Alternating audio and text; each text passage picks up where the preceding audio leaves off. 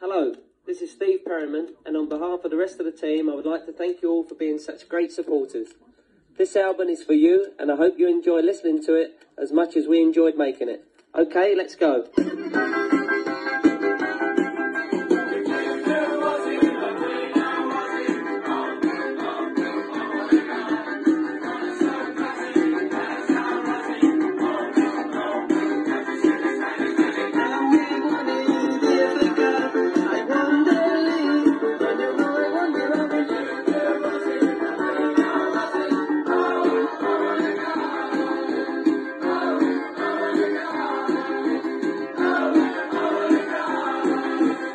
So that was different, eh?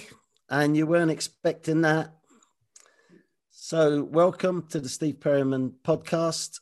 As per what you've just heard, I'm not sure who sounded worse, me with my 12-year-old voice or Ozzy's singing. Good job we could both play and therefore not dependent on our vocal cords. By the way, that musical opening was from the Christmas LP that we made with Chaz and Dave off the back of the Cup Final records, the great Chaz and Dave. So the reason for, if you knew Ozzy, is because Ozzy Ardiles is the main man of the highlighted game, the Man United from the past that I've chosen to talk about. Third round of the Cup, a glamour tie drawn. We played on the 5th of January 1980. Spurs against Man United. A dream tie, and 45,000 plus people turned up to it. From my memory, it was a brilliant game, as actually most games were, with the bigger the crowd, the better the game, the better the atmosphere, the more noise, the more, 22 plus players were turned on to perform. So we drew 1-1. Very unusually, I made our goal. And I think I was playing from centre back in those days, in that particular game and in the replay. So I made the goal with a free kick on an angle into their penalty box and managed to find Ozzy's head. How I did that, I don't know. But I expect I was trying to keep the ball away from their big heads, for want of a better word, McQueen, Jordan, etc. I can only imagine that Ozzy was surprised as anyone that the ball arrived to his head, because you don't normally attempt to find Ozzy in the air. And even more surprised that it finished nestling in the net, which gave us the 1-1 draw, and therefore the replay was necessary. As far as most people were concerned, well, the general opinion was that Spurs had missed their chance. If they're going to beat Man United, it would have to be at home. And eventful game, lots of chances. But then with a packed house, noise, atmosphere, we actually did very well in the game. So it's a night game. It's a Wednesday, the replay. And we actually looked like we were capable of hurting them. So it was not all one-way traffic, but the hot atmosphere was that we were going to go to our death on this night at Old Trafford. So it was hot atmosphere, and it was about to get a lot hotter. Second half, Cross comes in. He smashes into Milja Alexic, our goalkeeper, which knocked him out and concussed him. The bigger long-term problem for Milja was that by being knocked out, he had no control of his body. So when he hit the floor, he did untold damage to his knee, because you just fall like you've you've been shot. You can't control anything. So he was stretchered off. So now this hot atmosphere got boiling hot, and we were there for taking to the cleaners. This team's going to steamroller us now. And if it's the type of game that you're listening to on the radio, you fear for your team because, yes, subs on. So I spoke to Glenn about this today. Glenn Hoddle, he was the one who got picked to go in goal to replace Melia. You one substitute in those times, so you obviously don't have a goalkeeper because it doesn't normally happen. So the history of this was, which Glenn told me about today, that happened 3 times to us during that season. First time was Leeds away, a win. The second one was Man United away. This turned into a win, this replay. And the third one was Norwich, where we drew. So Glenn Hoddle going in goal 3 times, and we didn't lose one of the games. So in his words, the first game against Leeds, I'm sorry I've veered off the subject, the Man United, but it does lead back onto it. So Leeds United, I think Barry Daines needed to be substituted. So John Pratt runs on sub, as also he did at Man United. And John wanted to go in goal. And I said, apparently, this is Glenn's words, leave off, John, you're shorter than me. So the fact that Glenn spoke up, I said, well, what about you, Glenn? And he said, yeah, okay. I used to sort of practice in goal with my mates over the park, but I've never done it in a game as such. Anyway, he did. And he said, in his words, he was cacking himself. So I suppose it's not so big a decision. The second time, which is this Man United replay with Melia Alexic having got carried off. So Glenn carries on and tells me that very soon after he takes over in goal, Man United win a corner.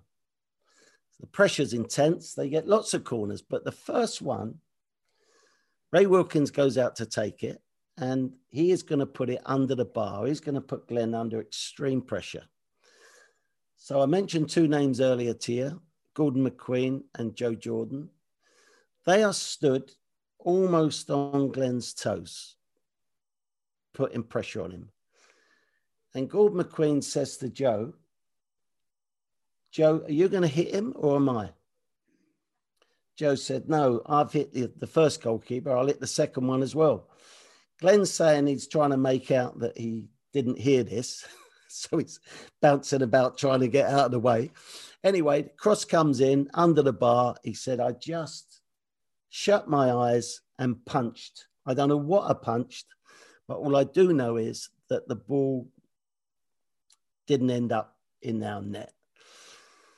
So game carries on and draw after 90 minutes. We go into extra time. And there was something about that night that we had a chance almost from the first minute to the last. And it took to the last minute of extra time when Ricky was magnificent that night. Remember the run he made out of the long run he made when he scored the Man City final goal? Well, when we were under extreme pressure, the ball would go to Ricky and he'd run it 50 yards up the pitch and nothing would come of it, but he gave us a breather. So eventually Ricky does this and gets the ball to Ozzy eventually, who I'm very surprised that he had enough breath left in his body because he ran miles that night, who unusually smashed this ball into the top far corner and put us through. So troops out there listening to this, hopefully some of you were there. You sampled the taste of victory that night. Again, I say that most people's general opinion was our chance had gone. Our goalkeeper gets stretchered off. Well, one of our major playmakers is gone in goal, so that must take something away from our attacking instinct. But we ended up winning through, and I think it was a famous victory. So just as an aside, before I pass on to Howard, Howard, are you there? Are you waiting? I'm here. Just as an aside, a friend of mine was there, Peter Bates. Peter went back to the hotel after the game. We were staying up because we were playing at Main Road against Man City on the Saturday. Remember, this was a Wednesday night, so there was no point in going home and driving back again. And he was there to have a drink with the staff, and players went to bed. And Keith said during that bout of talk or drink or whatever it was, that, you know, what great players those two players are, those two Argentinians. I just wish they didn't smoke. And Peter said to him, Keith, on the strength of tonight, make all the players smoke.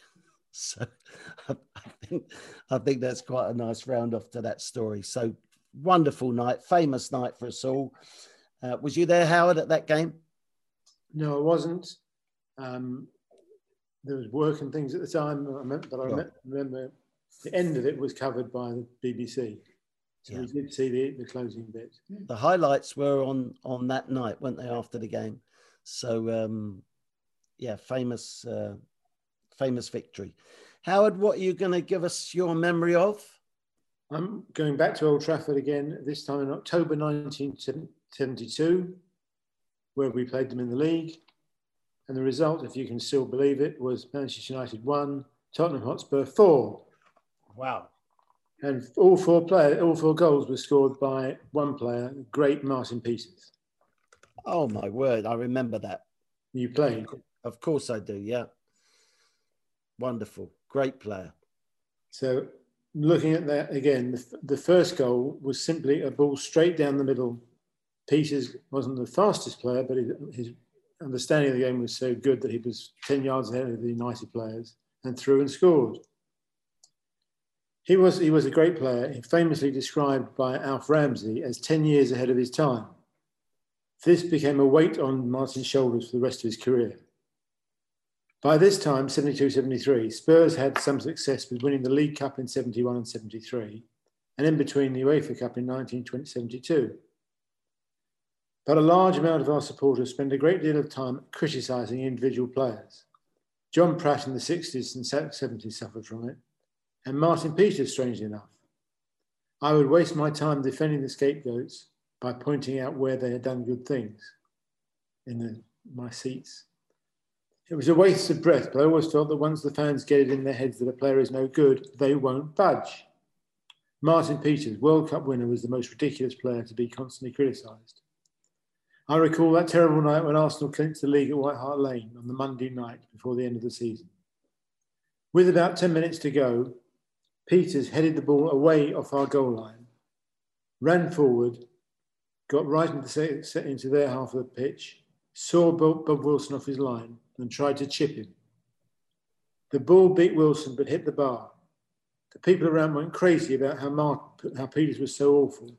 I tried to get them to understand how great he was, but their minds were closed and would remain totally left. Which brings me back to October 72, when he scored all four in one game.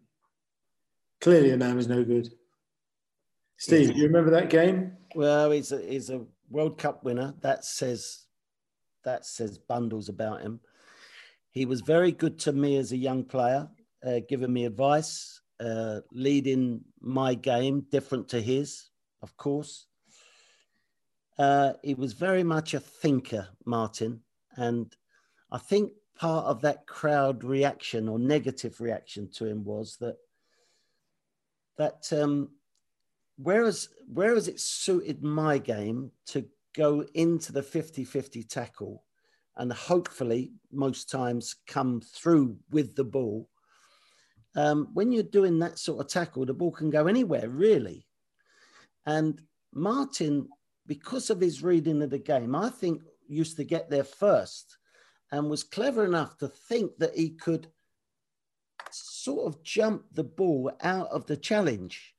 Now, the problem with that is, and we all have got different techniques when we're challenging for the ball, the problem with that for Martin when it didn't come off was that it looked like that he had sort of swallowed the challenge. And I didn't see it like that at all. I'm playing alongside him. I didn't see that at all. And I'm not just going to be nice to him for the sake of this podcast. He was not a coward in the challenge. He wasn't. He was an excellent player. And I think he was very brave on lots of other parts of his game. For instance, getting the ball in tight situations. And the other thing is that he was so good at making runs into the box. And this is, I'm not meaning to sell supporters short here, but if he made the world-class run late into the box and the ball didn't arrive, because maybe a player like me or John Pratt didn't see the run, then there's nothing good as per his game. The ball didn't arrive. Had the ball arrived, then you would be at least appreciative that he stole a march on the opponents and found space to get into the box and then get a chance at goal. So, I think he was underdone by a vast majority of the crowd. And although, Howard, I have to say that you surprised me a little bit, because from the pitch, I wasn't aware that was happening up in the stands. So good memory, Howard. Thank you for bringing that up. A very good man, Martin Peters. I have a lot of respect for him and miss him now he's gone. So I hope that you've all enjoyed listening to our memories. One draw and 2 wins. From the past. I'm sure you have lots of memories yourself too. Lots of you actually do contact me with your stories of these games that we've talked about so far. Everton, Southampton, Newcastle, and I'm sure you'll do the same over this Man United subject. And keep sending those through, would you please? Because then it sparks my memory to certain events, and I can cover these when they play Southampton or Newcastle or Man United the second game later on in the season. So keep them coming, please. So this has been a very interesting week for football and Tottenham Hotspur. Where it seemed like sporting common sense had left the building with the VAR fiasco. And actually, when you look at it, one draw, the first draw against Newcastle, seemed like our world had been shattered because we hadn't got the 3 points that we obviously deserved. And that was a draw. And then the second draw against Chelsea leads to a penalty shootout win. Fantastic. How did we all feel after that game? So a loss is a loss, a win is a win, but actually a draw is not always a draw. The draw against Newcastle did not feel like we'd gained a point, did it, Howard? Absolutely not. It certainly didn't. And again, the draw against Chelsea didn't feel like, an average game, because it turned out to be a fantastic performance. So thank you for listening. We'll be back next week, and we hope for some more good results from the chaps. The new players that have played so far look like they're settling in, which is great. And we've still got some to still see. So I'm going to leave you with one story. So this is on tour, Spurs against Manchester United in Swaziland. We go there for 3 games, exhibition games, but they are more important than exhibition games because there's heavy prize money involved. And the winners get invited back the following year to play Liverpool. So we draw one, we lose one, both got our full teams out there. And the last game, we had lots of injuries and tiredness. This was the very last game of the season. in Swaziland. You can imagine the heat. So I'm in the team with a lot of younger players, and the third game is a draw, which doesn't settle anything, so it has to go to penalties.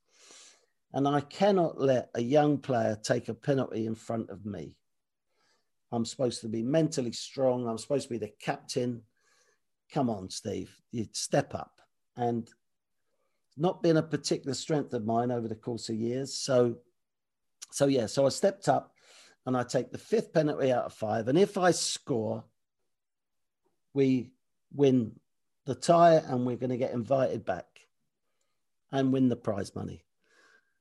I stride up, plant my foot, go for my corner, don't change my mind, beat Bailey, the goalkeeper.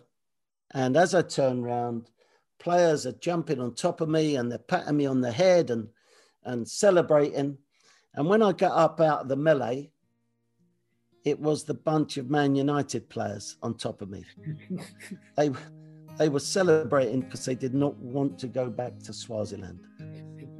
So I'm going to leave you with that one. If you've read my book, you'd have read that story. So sorry for duplicating, but I think it needed saying because it was a Man United story. So thank you, Howard, for your reminiscences. Thank you, Tom, for your work behind the scenes and finding that bit of Aussie singing for me. And look forward to seeing you all next week. Thanks for listening. Bye-bye.